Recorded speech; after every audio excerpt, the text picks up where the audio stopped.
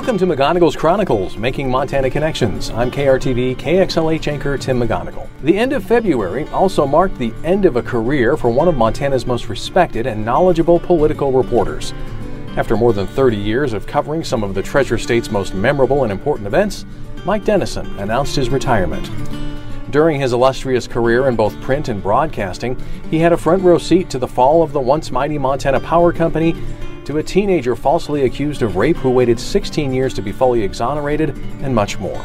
He interviewed polarizing politicians, and he talked to colorful state leaders, including the likes of the late U.S. Senator Conrad Burns and former Montana Governor Brian Schweitzer.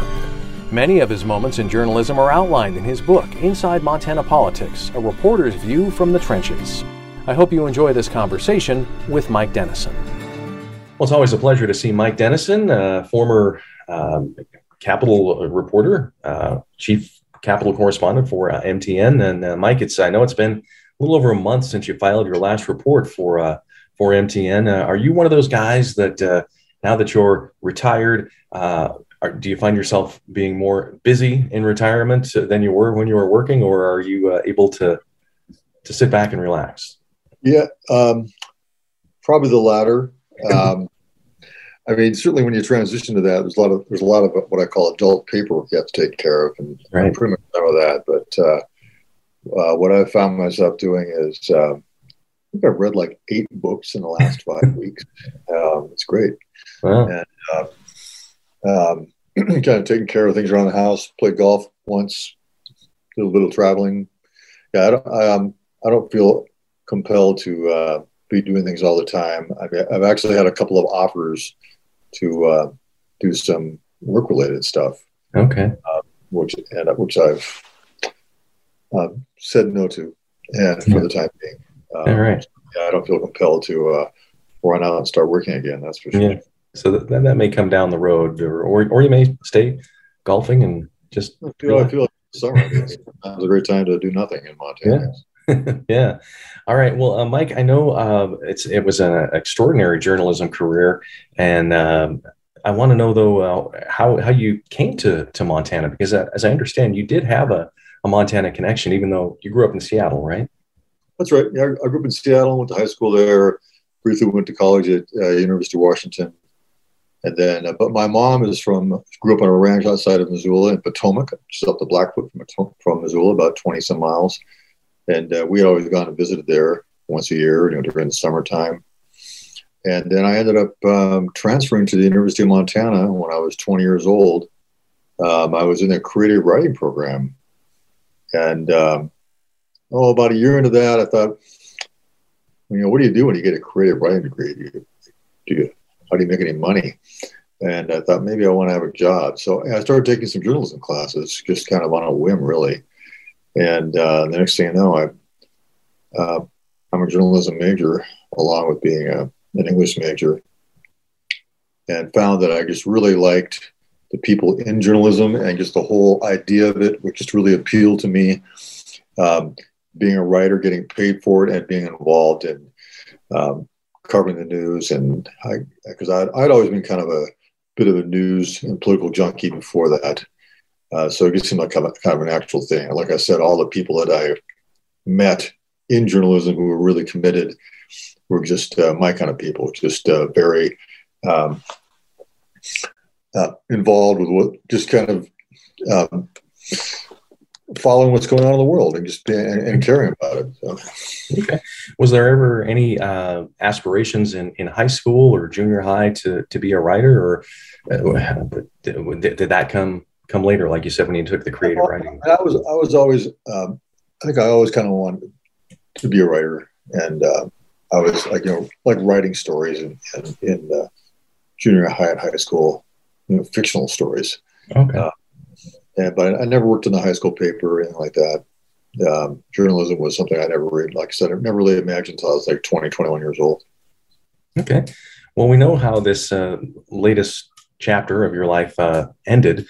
But talk about the beginning, when you first got into, after graduating and getting your first job. Talk about the career path that kind of led you to your latest. Sure. Right up closely out of college in 1981, I got a job working with the Great Falls Tribune as a reporter. And, I thought at the time, I thought the Great Falls Tribune was the best paper in the state. I think most people thought that as well. Most people in journalism and knew anything about journalism thought it was the best paper in the state. So I thought, wow, this is great.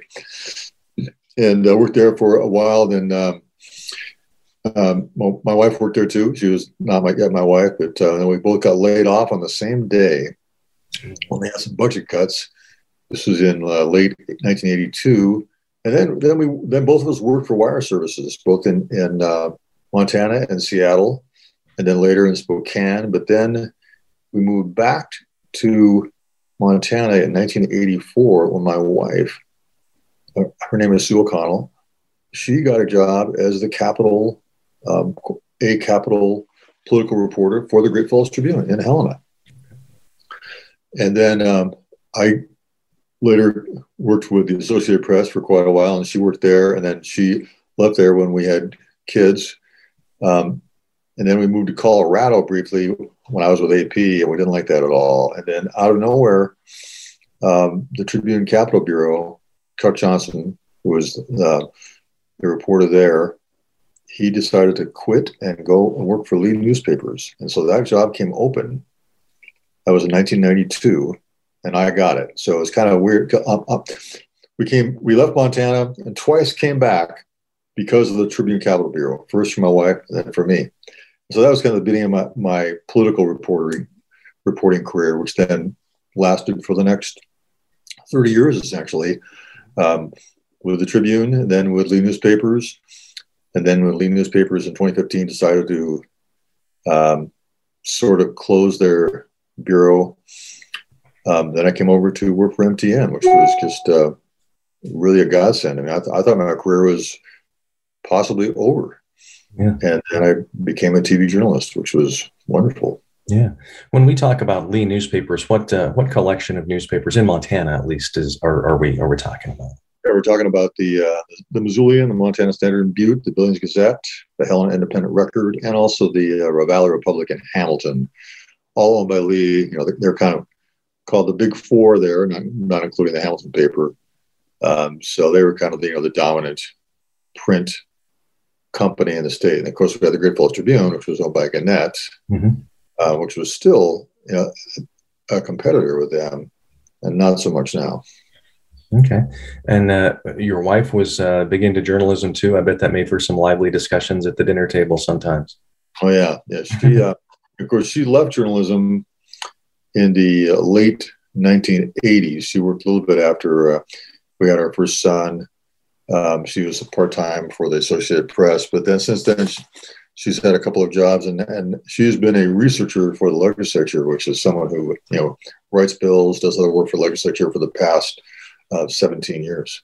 Okay, we'll talk about the transition from print to TV for you. How I mean, there's obviously differences. How was it for you?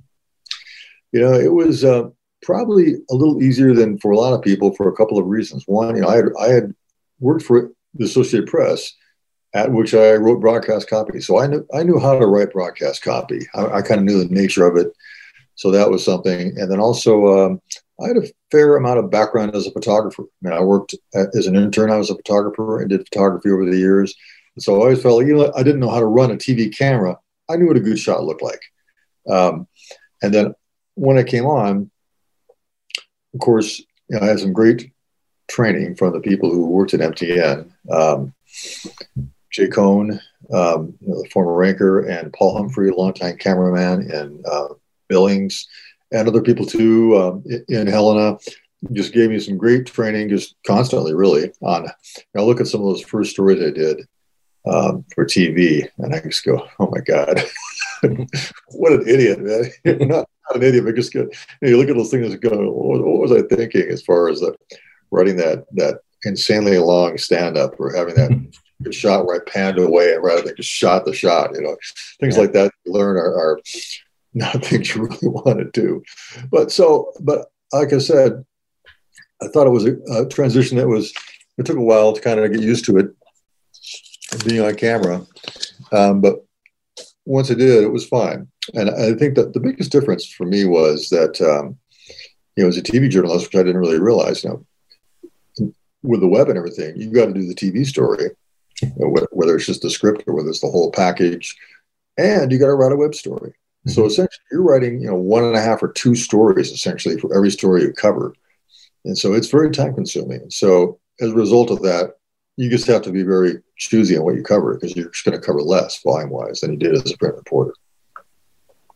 It's funny you mentioned that you look back on some of those first stories and you kind of scratch your head. And I've been doing this for over 30 years, and I still do that even today.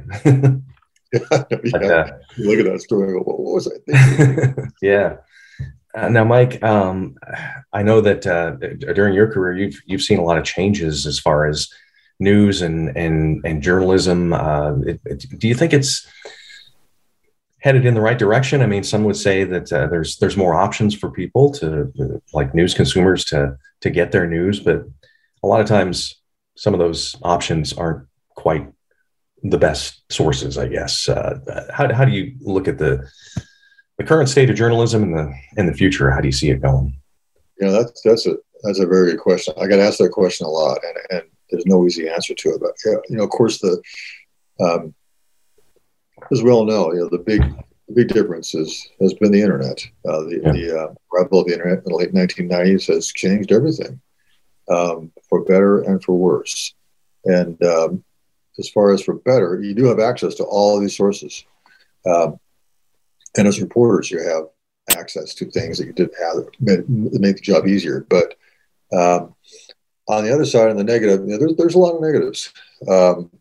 First of all, I mean, we have Facebook, Twitter, other social media platforms. People have always access to all these various outlets. I mean, people are always asking me, how do I determine whether what I'm reading is true or what I'm reading is credible? And I don't really have an answer for that. I mean, so it's just kind of opened the door to a lot of these sources which are not professional, incredibly biased, spreading misinformation all over the place. I mean, that's I don't know how to solve that. That's a tough one. And then secondly, the internet has basically destroyed the revenue model of newspapers, of daily newspapers, and so we have newspapers. I don't think they're ever going to recover unless they're like a national digital item like the New York Times or the Washington Post or the Wall Street Journal, something like that. And I think it's probably taken a bite out of TV as well, in terms of basically destroying the revenue model or hurting the revenue model of having advertising pay for your news gathering with a small subscription fee by the consumer. And so before, when we had TV and radio, local TV and radio, those were kind of the gold standards, and made a lot of money. They had a lot of good professional people. Well, now, that's not going to be the case. I mean, you have a lot of newspapers in very tough financial straits. I think it's hard for them to pay people well, and so you pay for it. Yeah. I think it's interesting too. You mentioned the Twitter, the Facebook, especially with the Twitter. It used to be, a politician or a company leader would send out a press release or have a press conference, and you get the soundbite on TV or radio. Now it's a tweet. It's almost like people are taking that as the source for information, and I never thought I would see that day. Yeah, I'm glad you mentioned that, because that's another thing that's changed in political reporting, especially, is that with the advent of social media, politicians can avoid the experienced reporter, the tough questions. They have their own platform they can communicate with. Before, they had to go through the newspapers and TV stations. Now they don't have to. Now, I was kind of shocked when it just happened in the last few years that people say, statewide politicians, well, I'm just communicating via Twitter. I'm not talking to you. Here's my statement on Twitter. That's it. I'm just going to. Yeah. And I think too that, and I was going to ask you about this, the state of politics in general, partly because of social media. It seems like there's a lot less civility than there used to be. I mean, you'll see people get on Twitter and they'll say things that you're like, would they have said that in a a press conference or called that person by that name. What are your thoughts on the way things have, I guess some would say, have deteriorated among the political decorum? Yeah, I would say so. And it's just, well, it's a lot more partisan, than it used to be. Sure. In Washington, in Montana, probably everywhere for all we know. And I don't know how much the role of the internet has played in that. Certainly some role, though. And like, as you mentioned, you see things on Twitter or Facebook where someone will just insult someone. I mean, it's so easy to be snarky and sarcastic and mean when you're not talking to someone in person, where you can just say, "Oh, I'll just whip this off," and just say, "Oh, look how stupid this guy is. Look how stupid you are for saying that." It's very easy to do that when you're standing afar, and I think people have to resist that. And there are many times myself when I've sometimes posted a remark on Twitter, and I thought, why did I do that? Why did I sink to that level? Why didn't I just hold my tongue? I think you really have to kind of just resist the temptation to be a smartass. Yeah, maybe Will Smith should stick to Twitter. And anyway, yeah. Right. So, Mike, I wanted to talk about, and you saw it in the last, I guess the last couple of legislative sessions that you covered. It seemed like there was a lot of that more partisanship than we've seen in the past here in Montana. And do you think that that's a result of? President Trump was noted for sending tweets out and saying exactly what he felt, and that was a big draw for a lot of people to him. Do you think that kind of carried over into Montana and even into some of the races and the Republican sweep that we had this last election? Well, probably. I mean, I think the Republican sweep we had in this last election, 2020, is a result of Montana becoming more Republican. Mm-hmm. I think a lot of the people moving into the state have been probably leaning more conservative than not. I think that's the main reason why. And also, we had a huge turnout, all-mail ballot that was unprecedented. 95,000 more votes cast than any other election before. That's a huge amount in Montana. And the conventional wisdom before 2020 was that if there's that huge turnout, that's going to benefit Democrats because all these people who didn't vote, now it's easier for them to vote, are really kind of latent Democrats. Well, that turned out to be completely false. It's just, in fact, it turned out to be just the opposite. They were more latently Republican.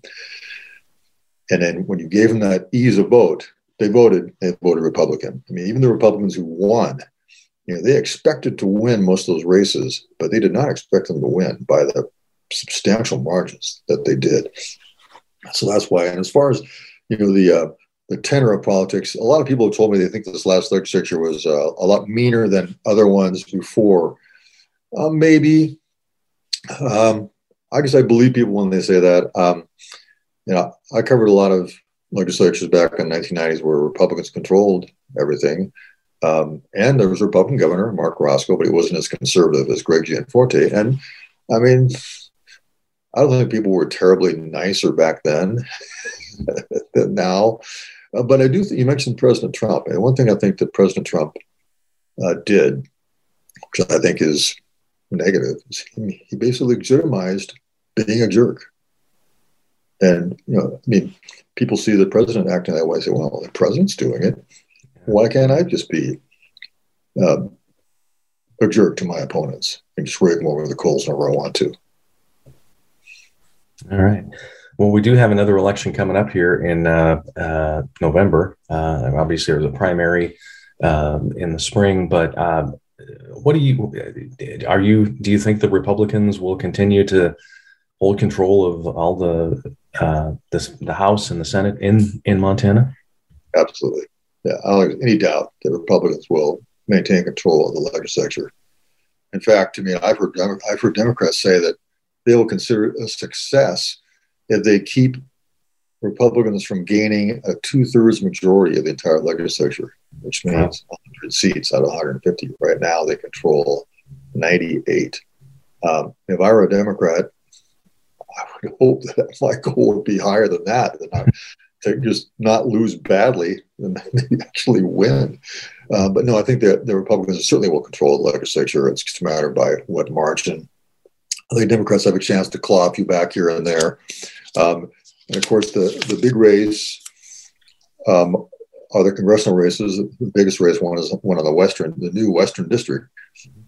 Whether Democrats can win that or not. It'll be tough. We'll see. Because it depends on who turns out. This is an off-year election, so turnout's going to be nothing compared to what was 2 years ago when we had not only a presidential race but an all-mail ballot. So it'll be much lower. We don't know who's going to turn out. That'll change things. And we also have Supreme Court races that may or may not turn out to be interesting. Yeah. Those are the statewide races on the ballot this year. You mentioned the Western District, Montana, now again back with 2 House seats, but that Western one, I know there's a primary, but the Republicans do have a pretty well-known figure in there in Ryan Zinke, and I mean, just by name alone, it may be, like you said, it may be pretty tough to beat him. And if you look at those Democrats, I think there's Cora Newman, Monica Tranel, Tom Winter, all very seemingly qualified people. And any of those, do you think, who do you think comes out of that race, and how do you think they stand up against Zinke? Well, Zinke is the man to beat, no doubt about it. I mean, he's held congressional office before. He's the most widely known. Name recognition is a powerful thing. And the 3 Democrats you mentioned, Cora Newman, Monica Tranel, Tom Winter, I'll bet if you went to 100 people on the street in Montana and asked those people, who are these people, that there'd be maybe 10 of them who might know. So, but that'll change once one of them wins the primary, and they'll start campaigning more in earnest. They'll have some money behind them, I'm sure. I don't know which one of them is the best to beat Zinke. That's a tough one. They all have their negatives, but the biggest negative is, like, let's say, lack of name recognition, and we'll see how that goes. And it's also, like I said, everyone now is talking about how this is going to be a Republican year. I'm not convinced that is totally true. I mean, nationally, we'll see. It could be. I mean, that's the conventional wisdom that the party not in power in the White House does better in the off-year elections. We'll find out. Okay. Of course, I don't want to slight the other Republican candidates in that race. I know Al Olszewski is running for that, and I think there might be one more, but that escapes me right now. But Barry Todd from Kalispell is another Republican in there, yeah. And there's I think there might be another one too. There's a lot of people running for the congressional seats. Yeah. Like a lot.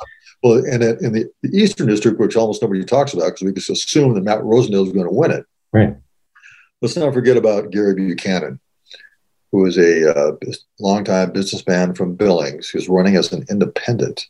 Okay.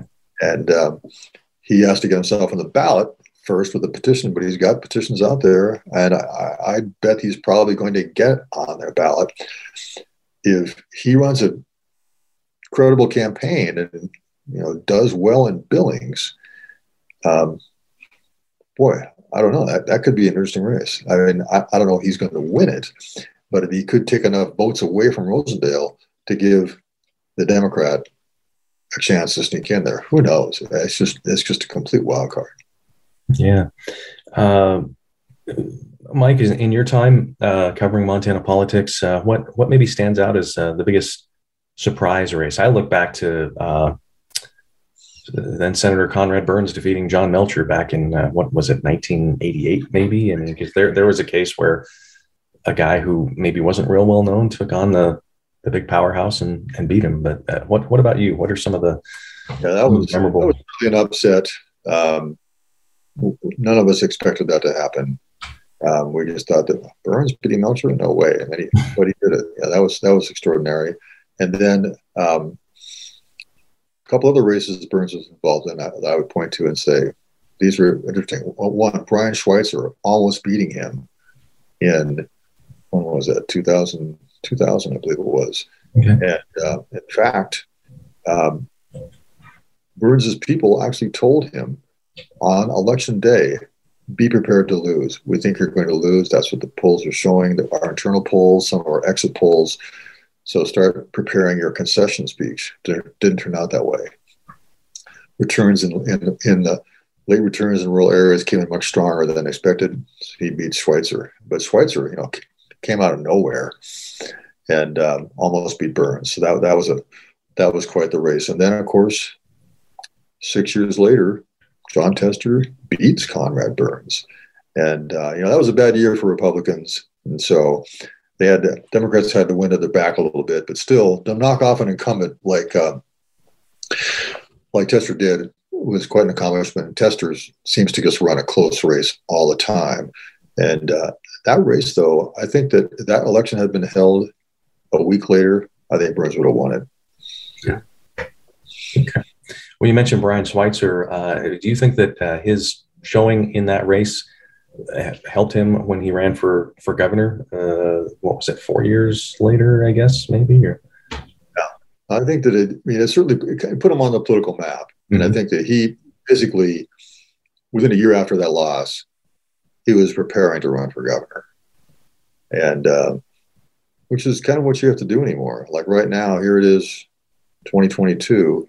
And I asked the Democrats, so who's running for governor against Gianforte in 2024? Oh, there's plenty of people considering it. Well, I don't believe that. I don't think they have a candidate yet.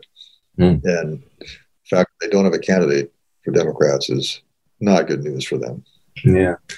Well, we mentioned some of the governors of Montana, Schweitzer, Roscoe, Gianforte, and you've covered them and others. And I know that you cover that in your book.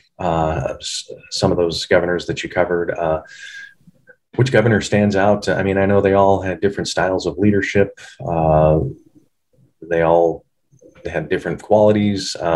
Do any of those stand out more, or are they all just kind of unique in their own way? And well, I think that Brian Schweitzer, when people say, all the governors you cover, which one do you think of as who's your favorite to cover? I don't know about a favorite to cover, but Schweitzer's the guy I think who was unique in so many ways. And number one, that he, like I said, he kind of came out of nowhere, came out of nowhere, out of the scene. But him winning the governorship, that was the first office he'd ever held that he won and actually held an office. And he was such a showman. And also, the thing that I thought made him so effective is that until then, I thought the Democrats in Montana, they didn't really know, or didn't seem to know, or want to really play hardball. And Republicans more than willing to play hardball and to mix it up. And when Schweitzer became governor, he just drove Republicans crazy because they had never dealt with someone who would punch back as hard as he punched back, and who would just take these guys and just roll them, and just had no regrets at all about just playing as rough as you could. All right. Well, I know you, like I said, you cover that in your book, Inside Montana Politics: A Reporter's View from the Trenches. Tell us a little bit more about that book. I know it's been out now for a couple of years. Talk about what readers can expect when they pick that up, if they haven't already done so. Yeah, I was just looking at my checking account today, and I got my latest royalty check for the last 6 months last year, $96.05. Hey. So it's still selling out there. That's good. But yeah, no, that was published in 2019, and I'd actually worked on it for the better part of a decade, just because I had a job with it. Also, it's kind of hard to write a book when you got a job too. But the way it's organized is, I wanted to write a book about historical figures that I covered, and I also wanted to write a book about what it's like to be a reporter. So it's kind of a combination history book / not a memoir, but just kind of talking about my career. But it focuses on the biggest people and events that I covered. And I did that because the best nonfiction that I've read is based around people and characters. That's what makes it compelling, and rather than just an issue or just a chronicle of historical events. So I organized each chapter around a big person or a big event. Like one was, the rise and fall of Montana Power Company, the prison riot in 1991. And then I also had, 3 governors, 3 senators, and another story I covered about a fellow. His name was Cody Marble. This is he was a 17-year-old kid when he was accused of rape, falsely, I think, and then it took him 15 years to exonerate himself. And I was the first reporter to cover it, and wrote about that case, and I talked about that case as well. So I think if you read the book, you can read any chapter you want. It's not, and you can say, I'm interested in John Tester, I'm interested in Mark Roscoe, I'm interested in Montana Power. You can read them all together, or you read them separately. They're all kind of little stories unto themselves, and I hope that people will find them interesting. I tried to kind of pick the best parts out of what I cover and make it a compelling read. But when I started writing the book, the Montana Power Company was always going to be the first chapter, because it's probably the biggest story I've ever covered. So. Yeah, and just briefly tell us, take us back, Mike, to that Montana Power Company and what made that such a big story. Well, of course, it's about Montana Power's jump into quote unquote deregulation, which also was called restructuring. This is in the late 1990s. Montana Power, the people around the company, decided we're going to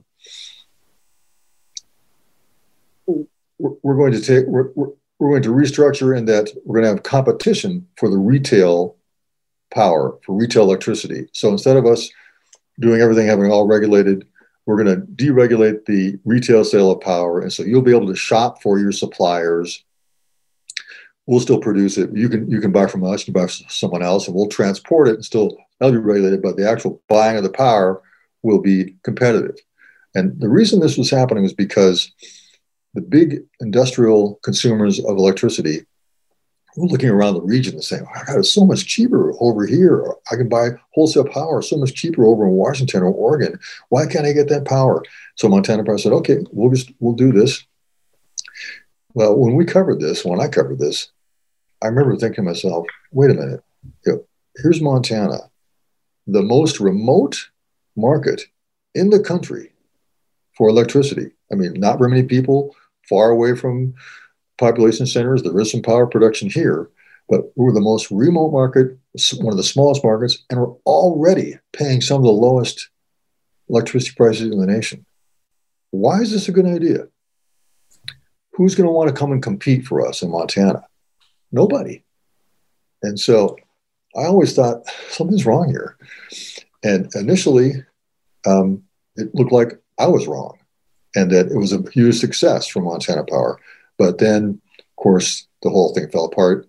They went bankrupt. Tons of people lost tons of money. They became a telecom company, and just at the start of cell phones, and just this rapacious competition in a new industry they weren't that familiar with. And so it destroyed the company. And those shareholders, at one time, those shares were worth $60 or more, I think. And by the end, it was 30 cents or something. It actually, the time that from when it started up to its height, the value of their stock was 600 times, or 6 times, so 600%, 6 times the value of what it was when it started. So you had a $20. It was up to actually $120, and they split it, so it was at 60. Still, it was so it sextupled in value, and then it became worthless. Yeah. All right. Well, Mike, for people that want to get that book and learn more about your life in the trenches, how can they do that? Is it available at most bookstores, or? Yeah, you can still find it at bookstores. You can even email me. Edison5@gmail.com. I have copies. I'll sell you one. Okay. Or if you see me around town, tell me, and I'll sell you a copy. But yeah, it's still in bookstores pretty much around the state. Do you have any plans to write another book at some point, or is that pretty much it for the book? A lot of people ask that question. The first thing I say is, that was a lot of work right now. But I'll think about it. I actually had to drop about 7 or 8 chapters that I'd written on some lesser figures that I covered that I thought were really interesting people.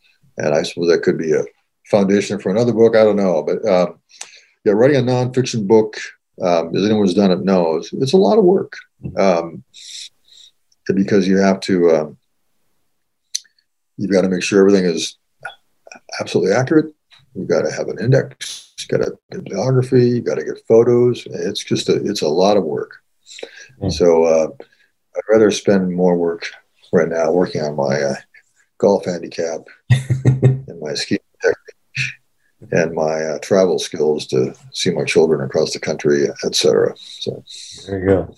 Well, Mike, thank you. I know on behalf of all the readers that you had, the viewers that watched you on MTN, thank you so much for a great career. And I know maybe we'll never say never, but for now, I know you're enjoying retirement, and we thank you for taking time to talk today.